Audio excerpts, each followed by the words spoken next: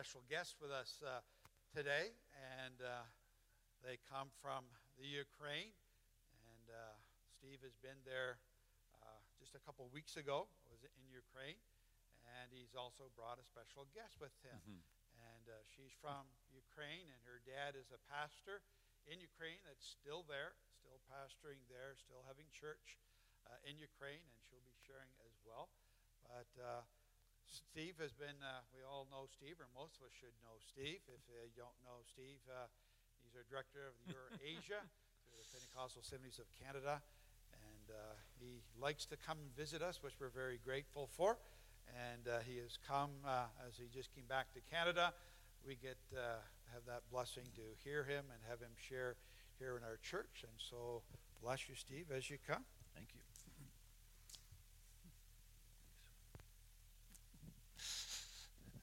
Well, thanks, Dwayne, and good morning, Bethel.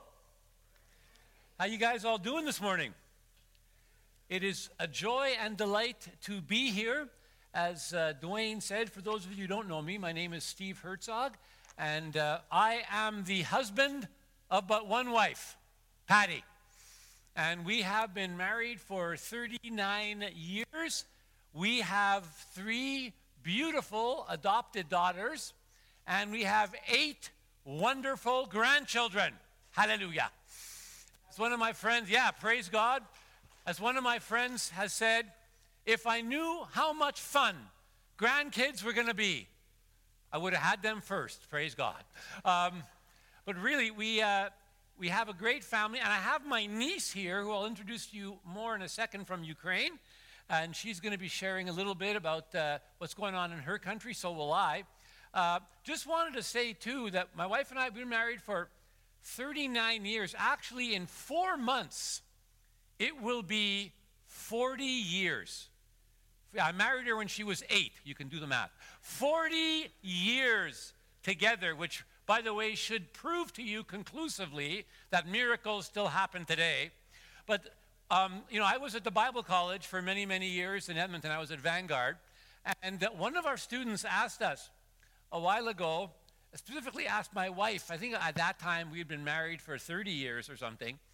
And one of my students asked Patty, and he said, in all these years, you've been married to Steve.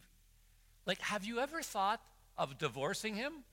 Did it ever cross your mind, right? And my wife was actually quoting Billy Graham's wife, Ruth, was asked the same question years ago. And my wife kind of smiled, and she pretended to look shocked.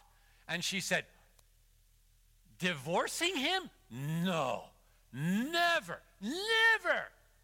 And then she smiled, and she said, killing him, yes, many, many times.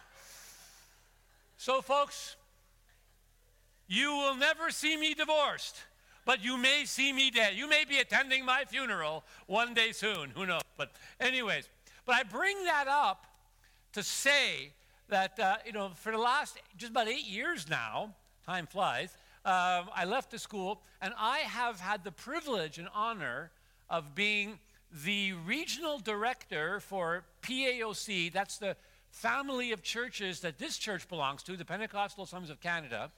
I've been the regional director for PAOC missions in Eurasia, which is Europe and different countries. There's about 60 nations total in Central Asia. And one of the things I can honestly say, statistically, kind of globally about my region, is that it's probably, overall, I hate to say this, kind of the spiritually deadest region on the planet. Europe, especially, is post-Christian. In fact, in many ways, it's anti-Christian. People there, they've had the traditional churches for hundreds and hundreds of years. They're sick of them. They're fed up with them. They don't want anything to do with them. Their attitude is like, been there, done that, bought the T-shirt, really, really don't want to go back there. And so Europe today is a place that really, really desperately needs the gospel. I was here back in January of last year, so just a little over a year ago, And I asked you a question then. I'll ask you the same question now. We'll see who was listening back there. How many of you here, like before COVID, you have traveled in Europe? Raise your hands. Okay, a whole bunch of you. That's great.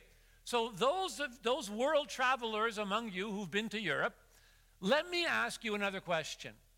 When you went to Europe, what did you notice in virtually all major cities, and even secondary, minor cities? They all have one thing in common. When you go to any city in Europe, you find churches, lots of them.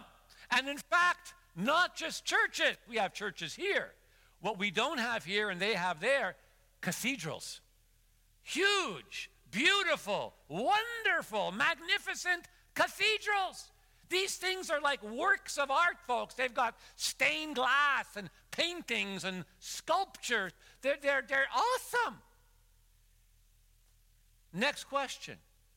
What do all of these awesome, wonderful, magnificent cathedrals all over Europe have in common? Yes. Yes, that's exactly what we said last time. They're empty, except for tourists, of course. They're empty, completely empty.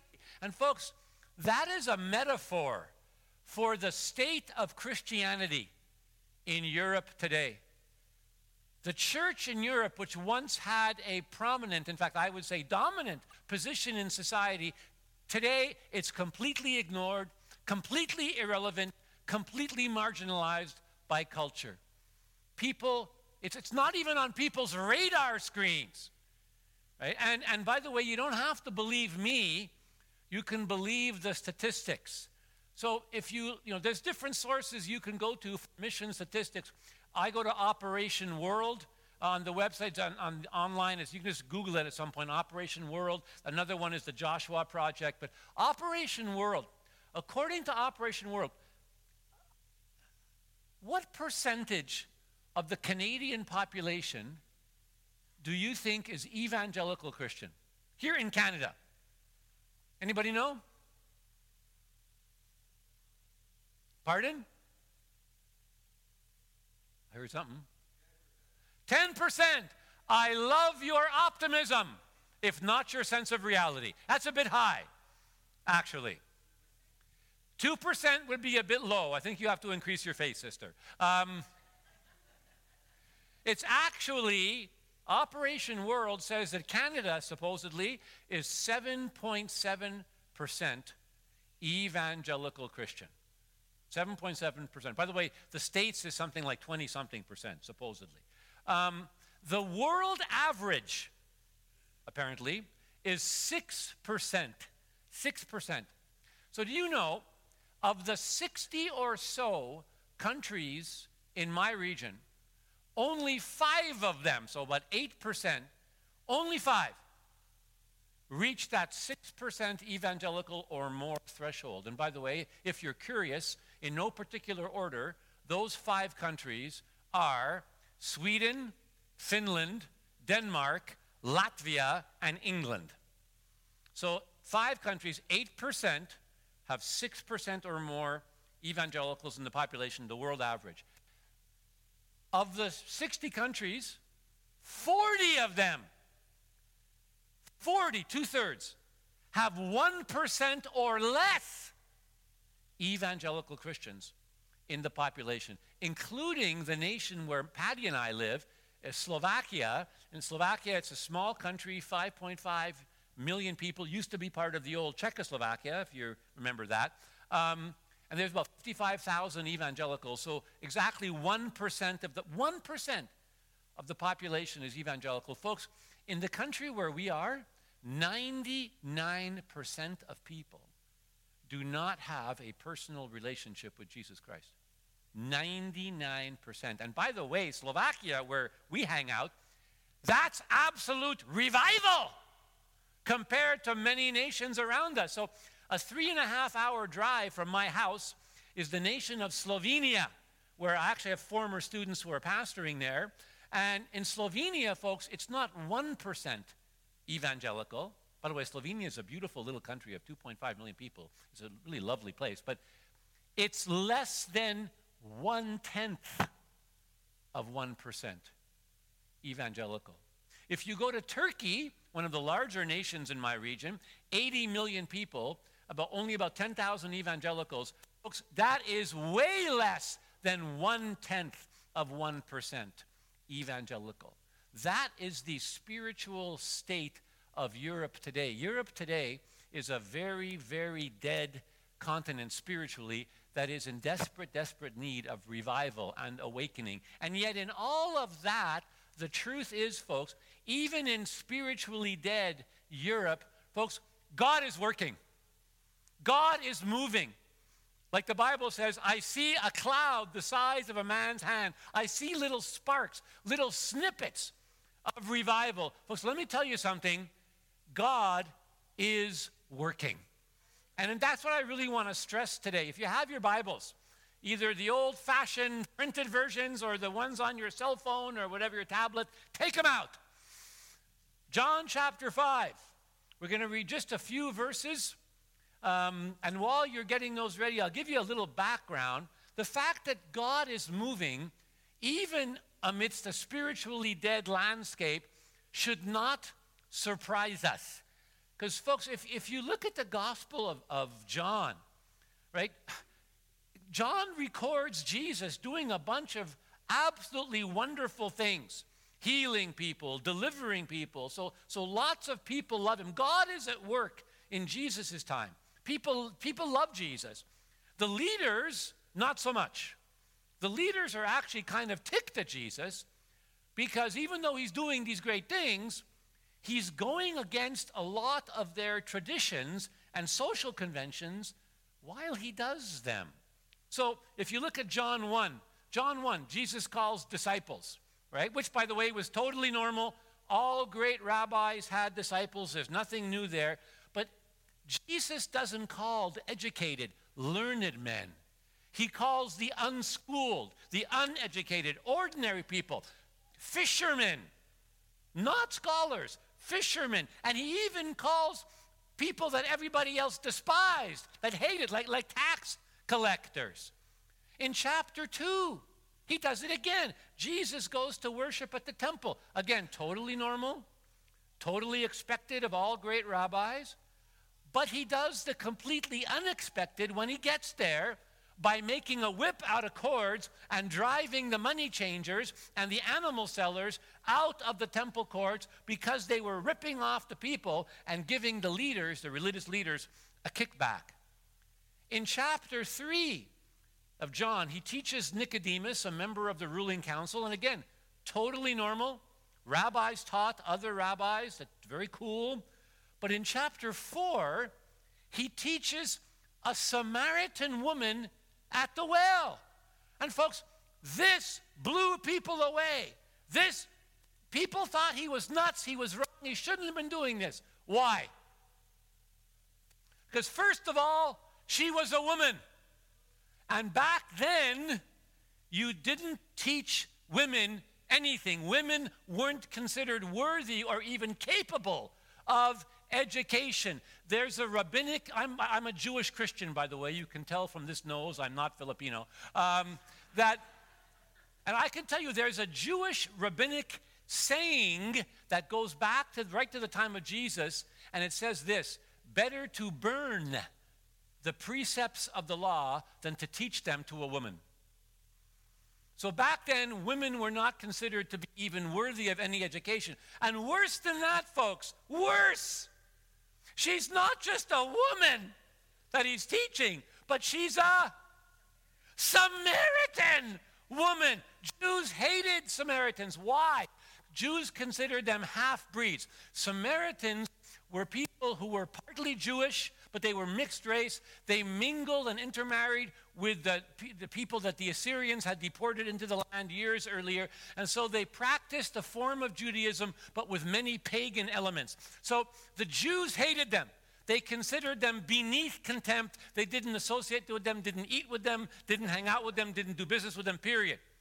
So he teaches not just a woman, but a Samaritan woman, and people thought he was nuts. And then we pick up the story in John chapter 5. So Jesus, for the first several chapters of John, has been doing all these things, and people kind of thought he was crazy. And we pick up the story in John chapter 5 when Jesus does this completely wonderful thing. He heals a paralyzed beggar by the pool in verses 1 to 9 of John 5. Praise God. That's the good news. What's the bad news? He does it. He heals him on the Sabbath. He heals on the Sabbath, which gets the ruling class really steamed because they believed it was actually against the law to heal on the Sabbath. And we pick up the story, John chapter 5, verses 16 to 19. So because Jesus was doing these things on the Sabbath, the Jewish leaders began to persecute him. In his defense, Jesus said to them, "My Father is always at work, and to this day, and I too am working." For this reason, they tried all the more to kill him. I mean, not only was he breaking the Sabbath, but he was even calling God his own Father, making himself equal with God. Jesus gave them this answer: "Very truly I tell you, the Son can do nothing by himself. He can only do what he sees the Father doing, because whatever the Father does, the Son also does." May the Lord bless the reading of his word to our hearts this morning. Folks, I want to give you a little report on what's been happening in my region over the last year or so, and hopefully I want to encourage you this morning at the same time with three things from this passage of Scripture. Number one, my first point, and maybe my most important point today, is that God is still working. God is still moving, even in spiritually dead places like Europe, even in war-torn countries like Ukraine, which I just got back from. Folks, as I travel around the region, as I said, I see these little sparks, these little snippets of revival where God is moving even among the terrible conditions. So, for example, Ukraine. I could go on all day talking about Ukraine. I won't. But, you know, the family of churches that we primarily work with, and that my niece and her dad is a pastor in this movement, in this denomination, it's called the Churches of Praise. The churches, if you want to just get the next slide, there it is. The guy holding the mic, you kind of see him from the side. His name was Pastor Gregory. I say was because he passed away just over a year ago, just before the war started. This was a really, really cool guy. He was a pastor of a church. He was in something called the Pentecostal Union, which was kind of a very conservative denomination. And around the mid-90s, he actually got kicked out of his denomination. They gave him the left foot of fellowship, largely because they were very conservative and he wanted to do some innovative things, better reach out to the community, right? And so he was kicked out of the denomination, and so now he's praying. He said, "Okay, God, I've never been independent before. What do I do now?" He had a church of a few hundred people in Kryvyi Rog, a town in southern Ukraine, and the Holy Spirit spoke to him. And the Holy Spirit said, "Gregory, I want you to plant churches, and I want you to do it focusing on the widow and the orphan." Well, that was 95, 96. Fast forward, in 96, he started his own denomination called the Churches of Praise. Today, there are 65 churches in that denomination, folks. In 27 years, they have planted 65 churches. I just came back from a pastors' conference in Ukraine where most of their pastors were. It's incredible. From nothing, from one church to 65 churches. And, by the way, they also have works in 24 different state-run orphanages. They have Christian programs in these government orphanages where they've seen hundreds of orphan kids come to faith in Jesus Christ. Praise God.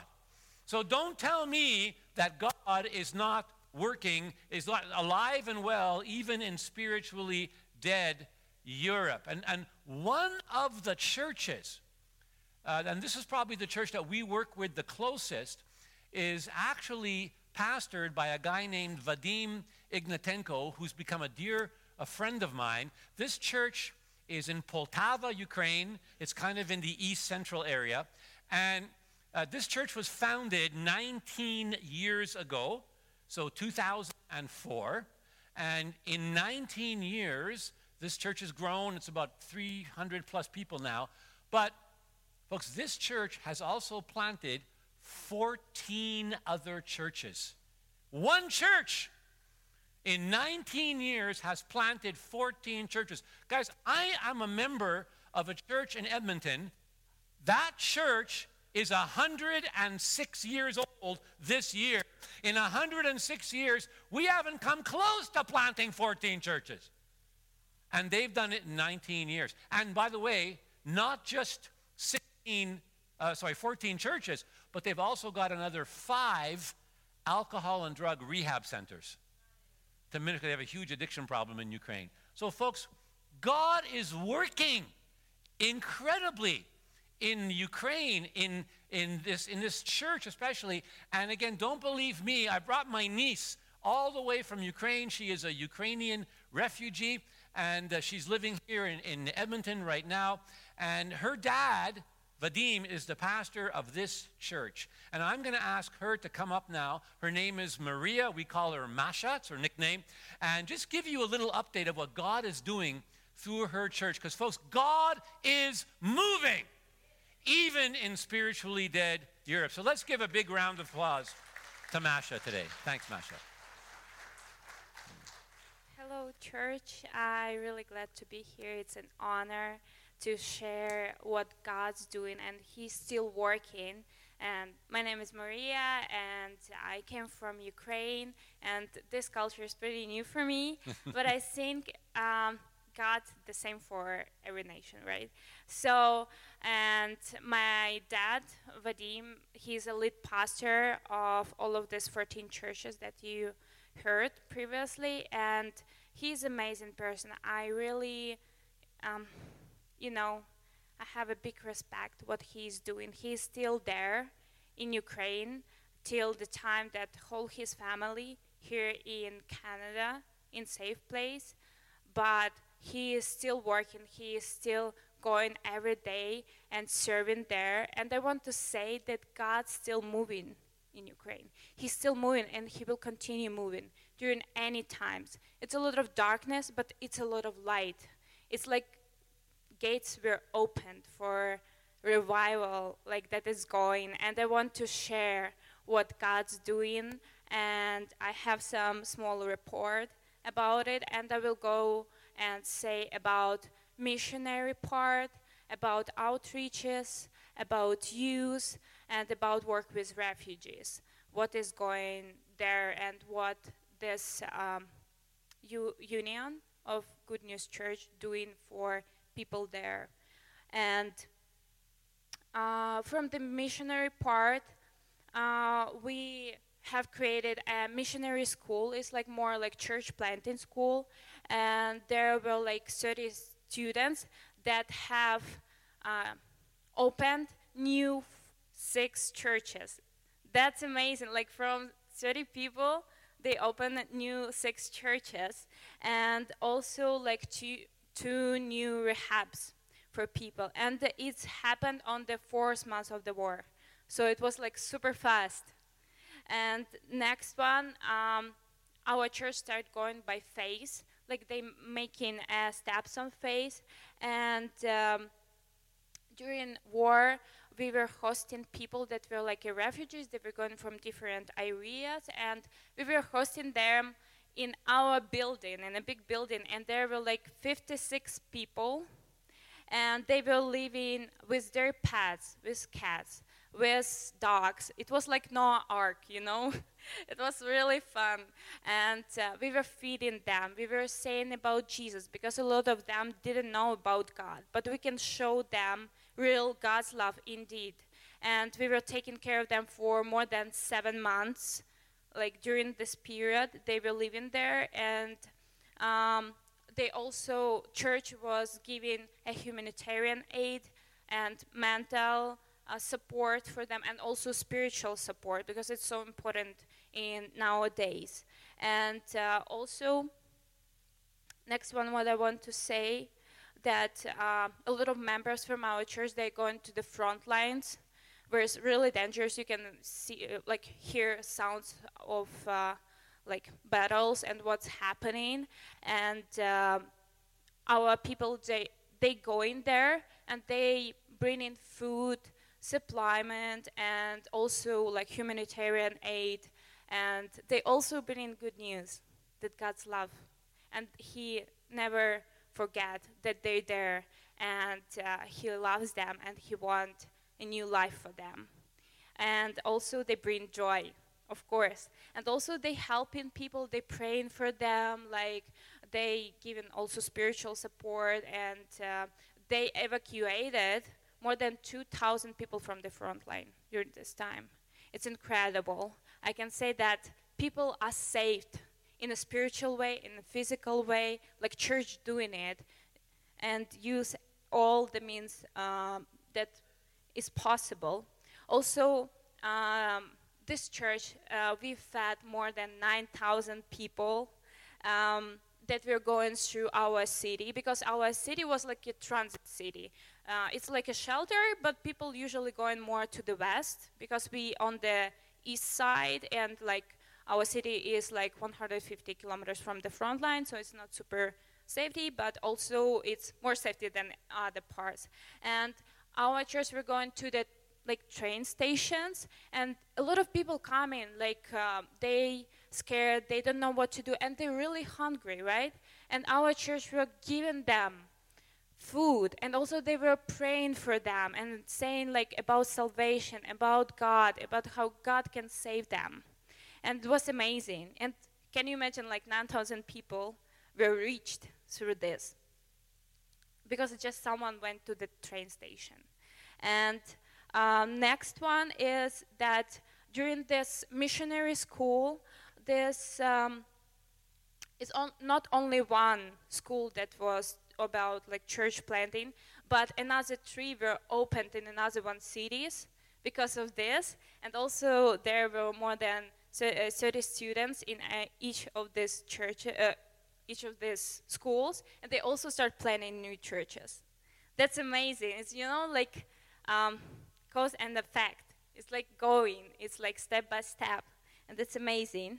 And also during this time, we have other people who are refugees, and they live in our city, and they decided to stay. And it's more than 400 people that were going through us, and we're still helping them. We're giving them product help, product sets, I can say, and we're still working with them. We're saying about good news and what God's doing.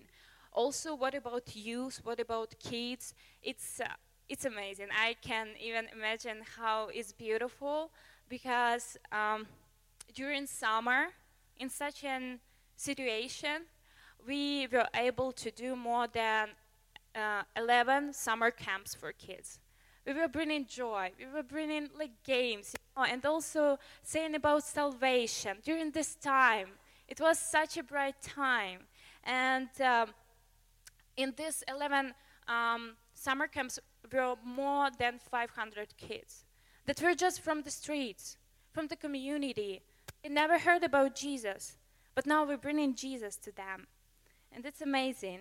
And another 7, after that, 7 camps happened, and our team did more than 12 outreaches for kids, just these programs, and 32 events for kids too, and 15 master classes, and 12 lessons about Jesus, who He is, and how to grow with Him, that He is lovely, and He is beautiful, and He loves you, and it's so important to know that they have Father.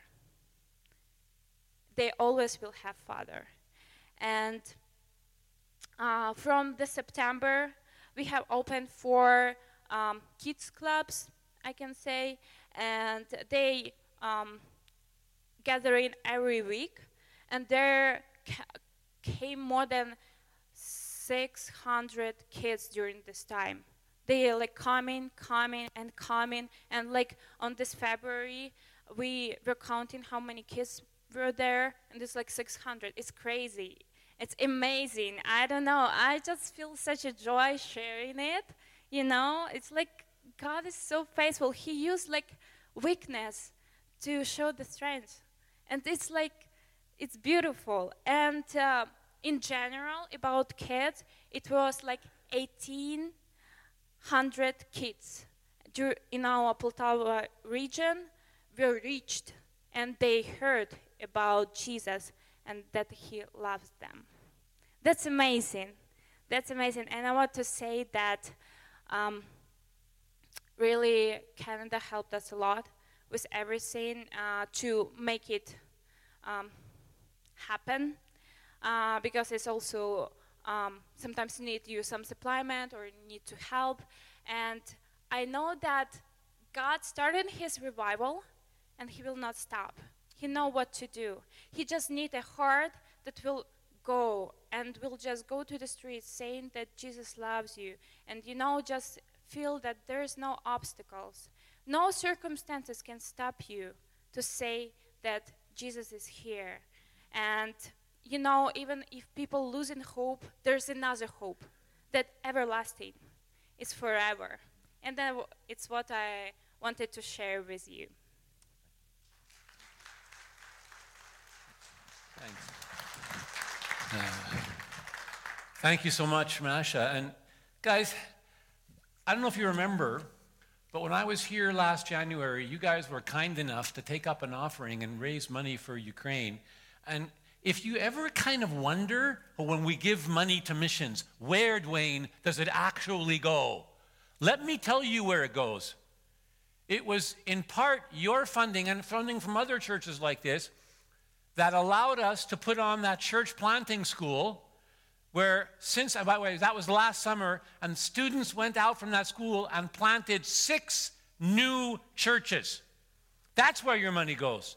It was part of the money from this church and other churches like Bethel that allowed us to buy a van for her dad and the church, and that van is the van and I've been on it, and I've been on some of these runs, where they go and they distribute groceries and humanitarian aid to these villages on the front line that desperately need it. That's where your money goes.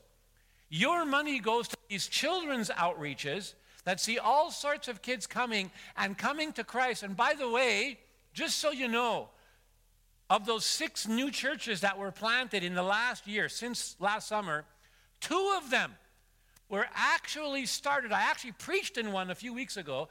2 of them were actually started by kids' outreaches that actually grew and families came, and now there's a church of 40 people. That's where your money goes. Folks, let me tell you something. God is still working. Praise God. And we actually get the honor and privilege of working with him, and that's my second point this morning. Number 1, God is still moving, and number 2, we need to work with him. Look at verse 19. Verse 19 in this passage, Jesus says the Son can only do what he sees his Father doing. Because whatever the Father does, the Son also does. Folks, this tells me something. It tells me that my job as the regional director for Eurasia, our job generally as Canadian global workers, is to go into these places and find out where God is moving, what he is doing, and then join in. Get on board, get involved, help fan these little flames of revival into a great fire. People often ask me, what's your vision for Ukraine? Or what's your vision for Eurasia? And just to get them thinking, I usually come back with my short, one-line, pithy answer. And I usually say, I don't have one. And people look at me funny, like you're looking at me now. And by the way, just to make you feel better, yes, we do have a strategic plan. We have goals. We have objectives. We have timelines. We have people responsible. And if you're ever having trouble sleeping, just contact me. I'll email you our strategic plan. I guarantee a miracle cure. So we do have a plan. We do have things we want to see accomplished, and we are accomplishing, praise God. But folks, understand something. When I go to a country like Ukraine, I don't necessarily have to have a vision. Why? Because it's not my country. I don't speak the language. I don't know the culture. I need a visa to get in. I can be kicked out at any time. Right? It's not my country. It's their country. And God is raising up people like Masha's dad, my friend. And God is raising up national leaders. They have a vision that God has given them for their. My job is not to go into Ukraine and tell them this is God's vision. My job is to go into Ukraine and be like Aaron and Hur in Exodus 17. Do you remember the story in Exodus 17? Moses and Joshua and the Israelites are fighting the Amalekites, right? Joshua is with the army in the valley. He's fighting. Moses is up on the hill, and he's praying for the Israelites in the battle. And he's got his hands up. And by the way, this is verses 9 to 13 of Exodus 17. And what does the Bible say happens? As Moses has his hands up, what happens? The Israelites are winning. They're winning the battle against the Amalekites. But by this time, Moses is an old guy.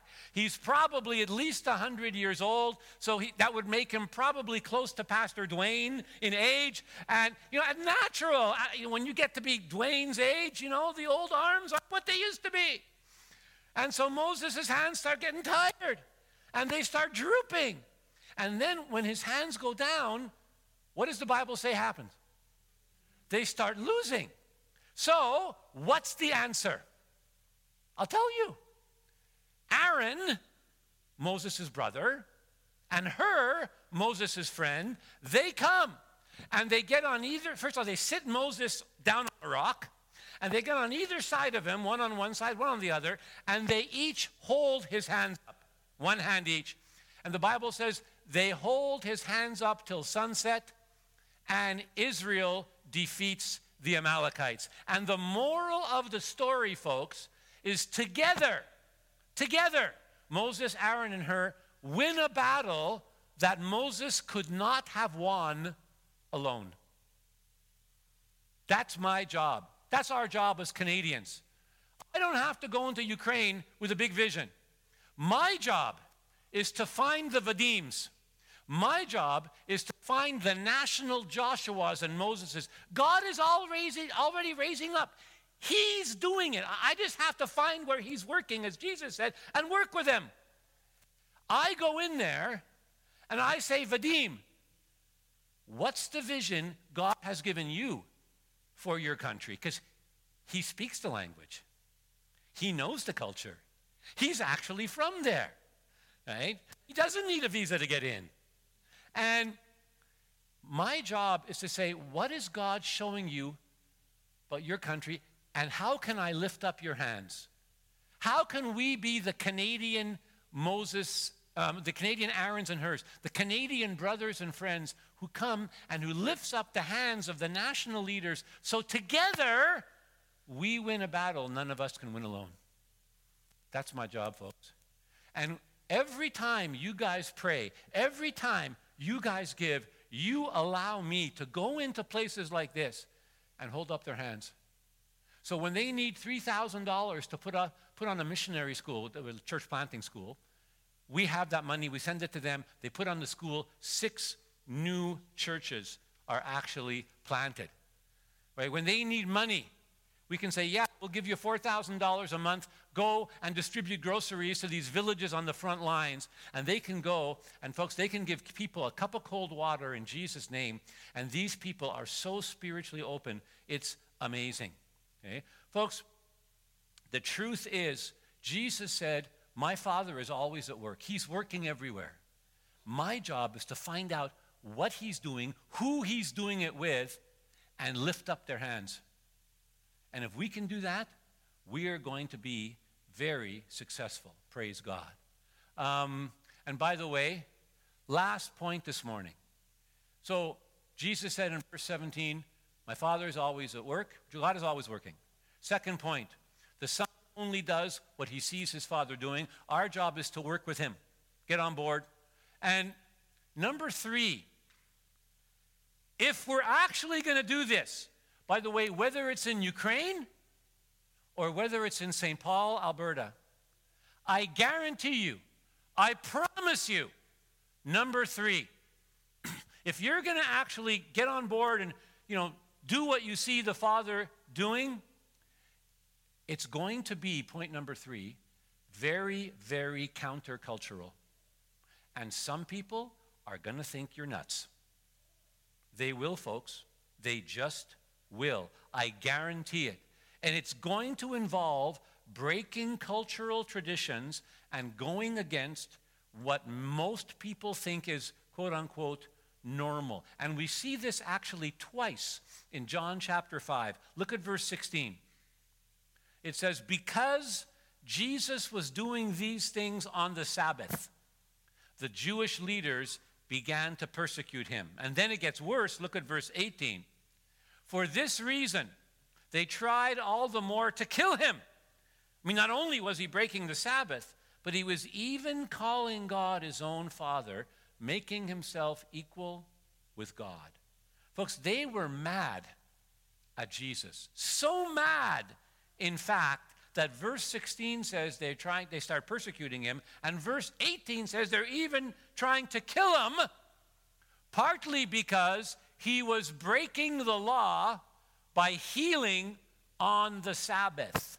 So let me ask you a question. You all look like a group of budding Bible scholars here.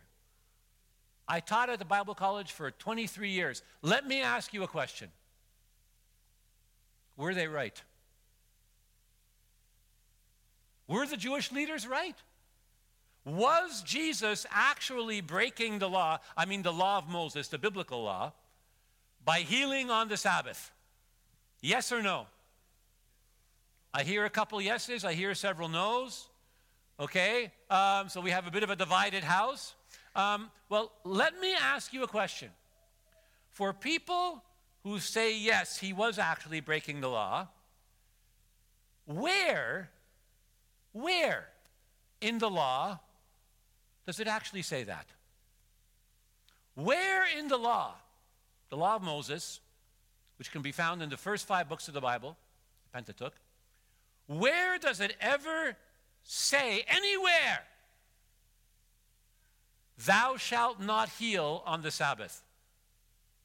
Can anyone anywhere here use your dictionaries, use your concordances, Google it, I don't care. Can anyone here give me chapter and verse,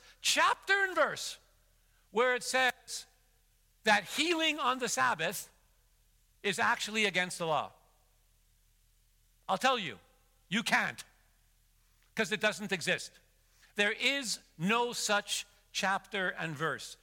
The law of Moses never, ever, ever once says it's illegal to heal on the Sabbath.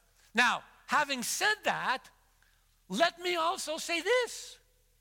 Folks, the Pharisees weren't stupid. They knew the law. They knew it very, very well. In fact, let me tell you, they knew the law better than you and I combined. Many of them actually had the law memorized. By the way, I've actually seen this. I have seen 10-year-old, we call them Haredim, really, really ultra-religious Jewish kids who have the entire first 5 books of Moses memorized. 10 years old. Folks, we go to a scripture memory contest, and if we can spit out 3 verses, we think we're doing really well. John 3:16, for God so loved the world. Oh, yeah. John 11:17, Jesus wept. Oh, that's a good one. Shortest verse in the Bible. To be or not to be. No, that's Shakespeare, never mind. These guys, 10-year-old kids, have the entire Pentateuch memorized. Don't tell me they don't know the law. They do. So let me ask you another question. If they know the law so well, and such a verse doesn't exist, how come they were really ticked? How come they were so ticked at Jesus that they accused him of breaking the law on the Sabbath, by healing on the Sabbath? They knew it was not in the law of Moses. They knew that. So what law was it in? You see, folks, the Bible never says, thou shalt not heal on the Sabbath. It never says that. What the Bible does say is, thou shalt not work on the Sabbath. Now, the problem is, the Bible very generally does not define exactly what work is. There's a few references in places like Ezra and Nehemiah to not do any buying and selling on the Sabbath. But aside from that, the Bible says don't work on the Sabbath, but it's very vague as to exactly what constitutes work. So what the rabbis did, by the way, this was long before Jesus' time. What the rabbis did, rabbis got together and said, okay, the Bible doesn't really define what work is. So we're going to define it. We're going to say exactly what is and what is not work, so people don't sin by working even accidentally because they don't realize it's work. Right? And so they said, okay, the Bible says you can't buy, you can't sell, but we're going to say you can't do A, B, C, D, E, F, like a whole bunch of things, including healing. The rabbis said, don't heal on the Sabbath. It was against the rabbinic law, not the biblical law. But this teaching had been around for hundreds of years before Jesus, and been around for so long, people thought it was the same. People thought it was all one and the same law, which, by the way, it wasn't. And so, even though it was breaking rabbinic tradition and rabbinic teachings, it wasn't breaking the actual biblical law. And so, you know something? Jesus simply didn't care. He healed on the Sabbath, even though it was against their cultural traditions, because his Father was always working. And he needed to do what he saw his Father doing. His Father was always loving people, caring for people, blessing people, and he wanted to do the same. And he didn't care if it offended people or if people thought he was crazy. And by the way, again, remember, he calls disciples in John 1. He didn't care that they were unlearned, uneducated men. Just didn't care. He didn't look at their degrees. He looked at their hearts. Right? In John chapter 2, right? When he goes to the temple, right? He didn't care that the fact that, everybody thought that the money changers and the animal sellers, they had a totally legitimate right to be there. Jesus makes the whip out of the cords and drives them away because he doesn't want God's house turned into a market where people are being ripped off. It should be a house of prayer. Didn't care what people thought. Right? He teaches the Samaritan woman at the well, because even though she's a woman and she's a Samaritan, because he doesn't care if Jews didn't associate with them, because she's still a human being made in God's image that God loves intensely. And by the way, so are every one of you. That's the Jesus we serve. That's the God that we serve, folks. Even though people think he's nuts, he goes on loving and caring and blessing nonetheless. And folks, it's going to have to be the same with us. Okay? Folks, people thought Gregory was crazy. You're going to build a church on orphans and widows? Don't you know there's no money there? There's no stable family structure there. You can't do that. Well, you know something? God was in it, so he did it.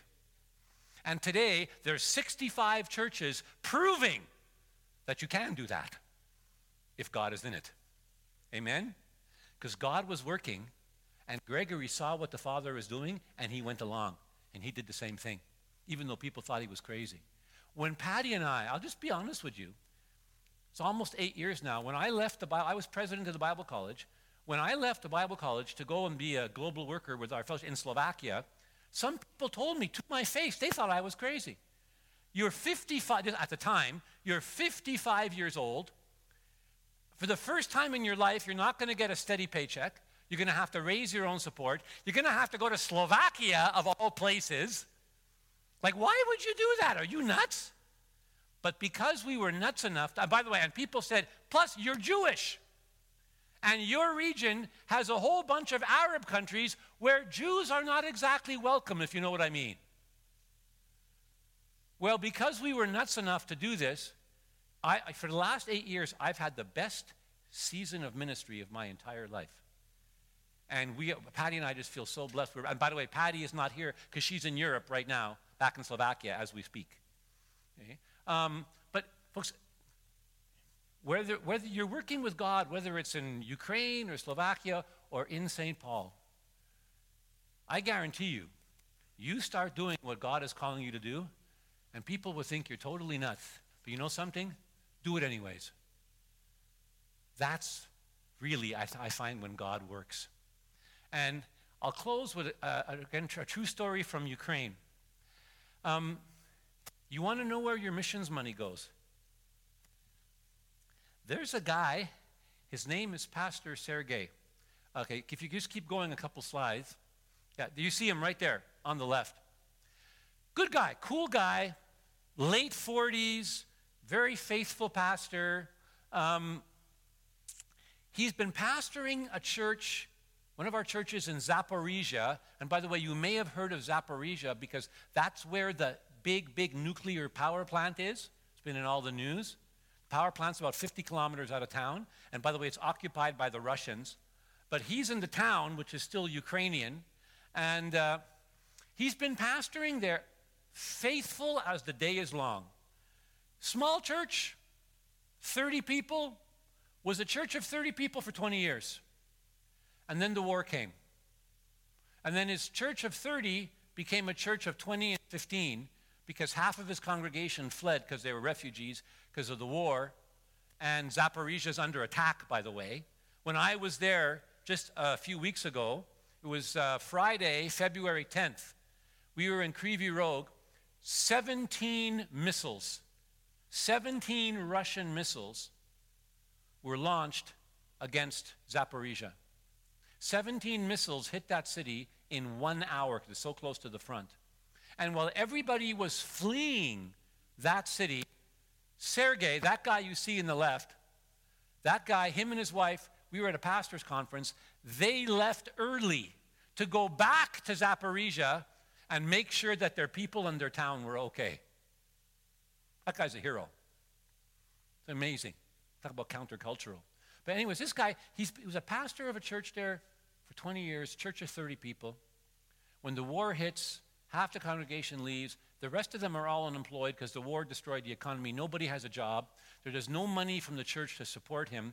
He's got to do odd jobs now just to try to survive. And there's just not enough work. He can't live. He can't put bread on the table to feed his family. He's got 3 kids.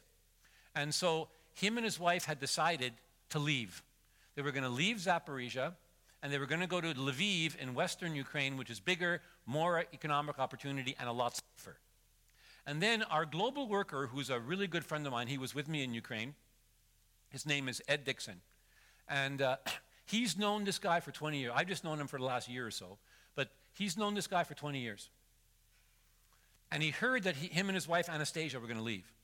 So Ed calls him, and he says, Sergei, I hear you're thinking of leaving, going to Lviv. He says, Sergei, look, if we could get you some money from Canada to help your church, because, of course, everyone had no job, so the church didn't have any money. If we can get some money to keep your church going, and if we can get you some money to buy groceries for the community, because everybody needed food, no one had a job, would you stay? And Sergei said, of course I'd stay. I've been here for 20 years. I don't want to go. The only reason I'm going is because I can't eat. So praise God, because of churches just like Bethel and many others like it, we were able to get them $500 a month for the church and $4,000 Canadian a month to buy groceries for the community. Well, folks, they started buying groceries and just giving them out free to the community, to whoever had need, and everybody had need. Well, Sergey, he's been in this community for 20 years. He started giving out these free groceries, and overnight, he becomes a rock star.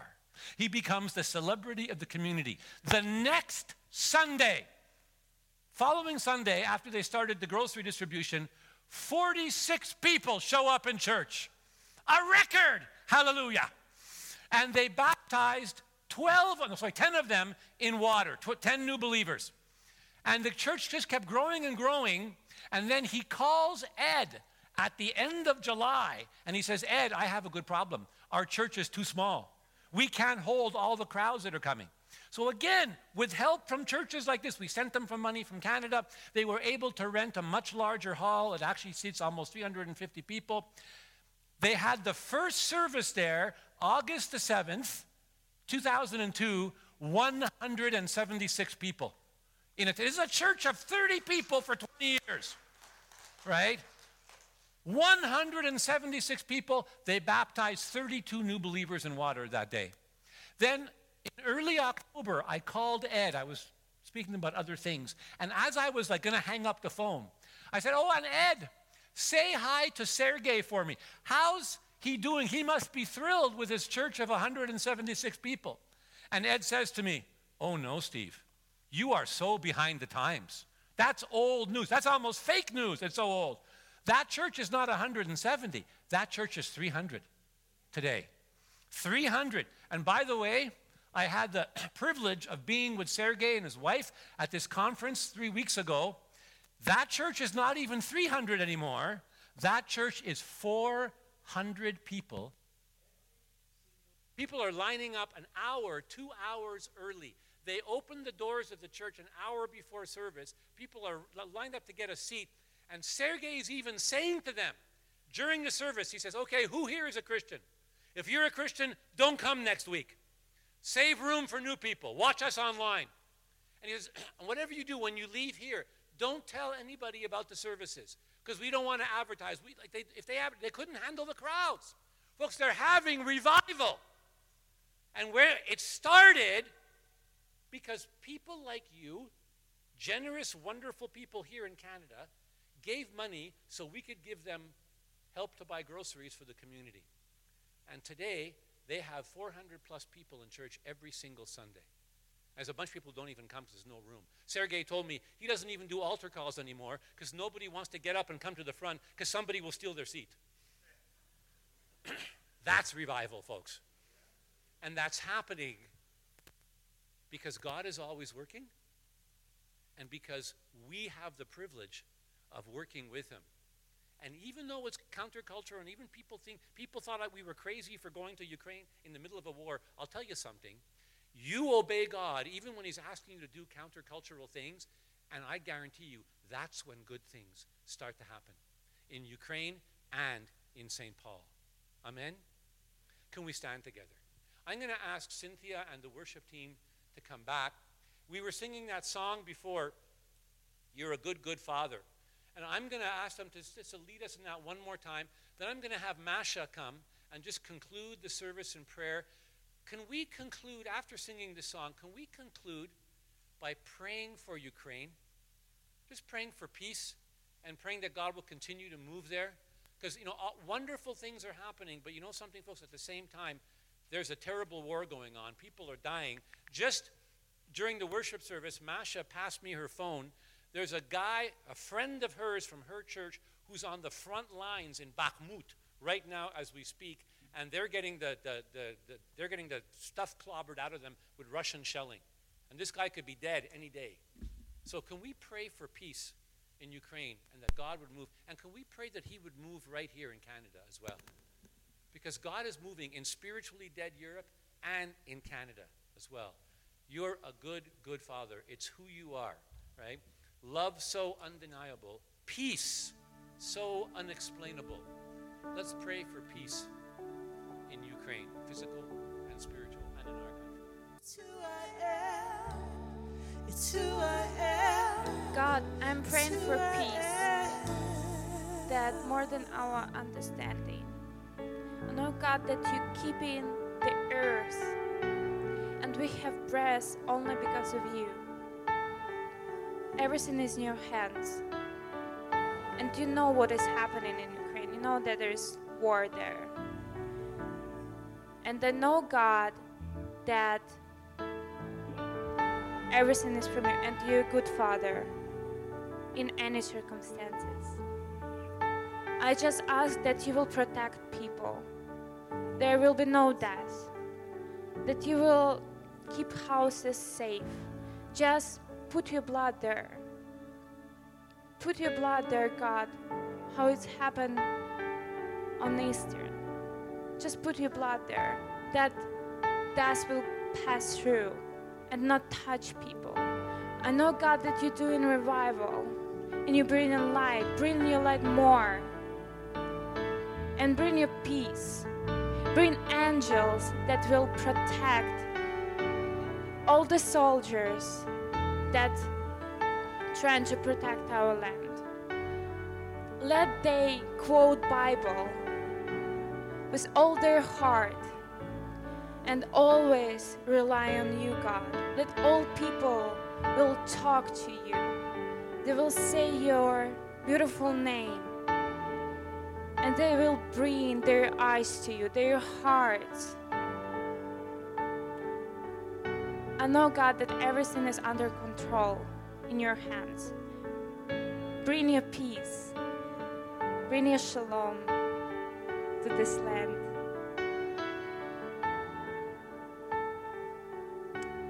God, thank you that you unite us for everything that you're doing. And we will always say that our Redeemer is alive. He is always alive. God, and I want to pray for Canada. I want to pray for Canada.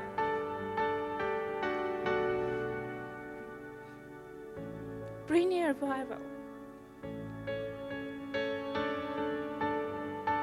Let this land will be good soil. Please burn our hearts. That people, there will be not a casual sermon, but it will be a movement of your Holy Spirit. There will be such an explosion of your wind, your fresh wind that is coming, and people not coming back as usual. They just transformed because you giving them new breath. You giving new breath, new love. God, I'm asking that you will take off all of the obstacles. They will be dissolved in your presence. In your presence, God.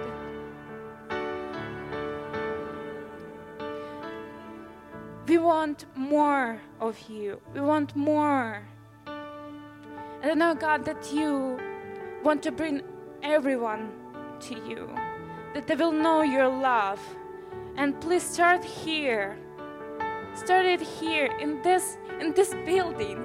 Start it here.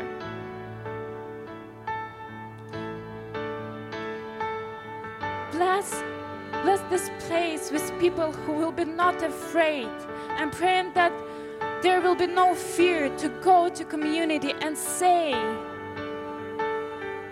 that they need Jesus. The life and truth and hope in Jesus. And they will find it here. In Jesus' name. They will find it. They will find family, friends, revival, new life, new hope. They will find everything in you, God. Because you is everything. You are life. In Jesus' name. kera santra kera sara kera rishia santra kera saya kera la rishaya. God, anoint this place, anoint this people with your spirit. Bring you hope. Let it be your place. Dwell here.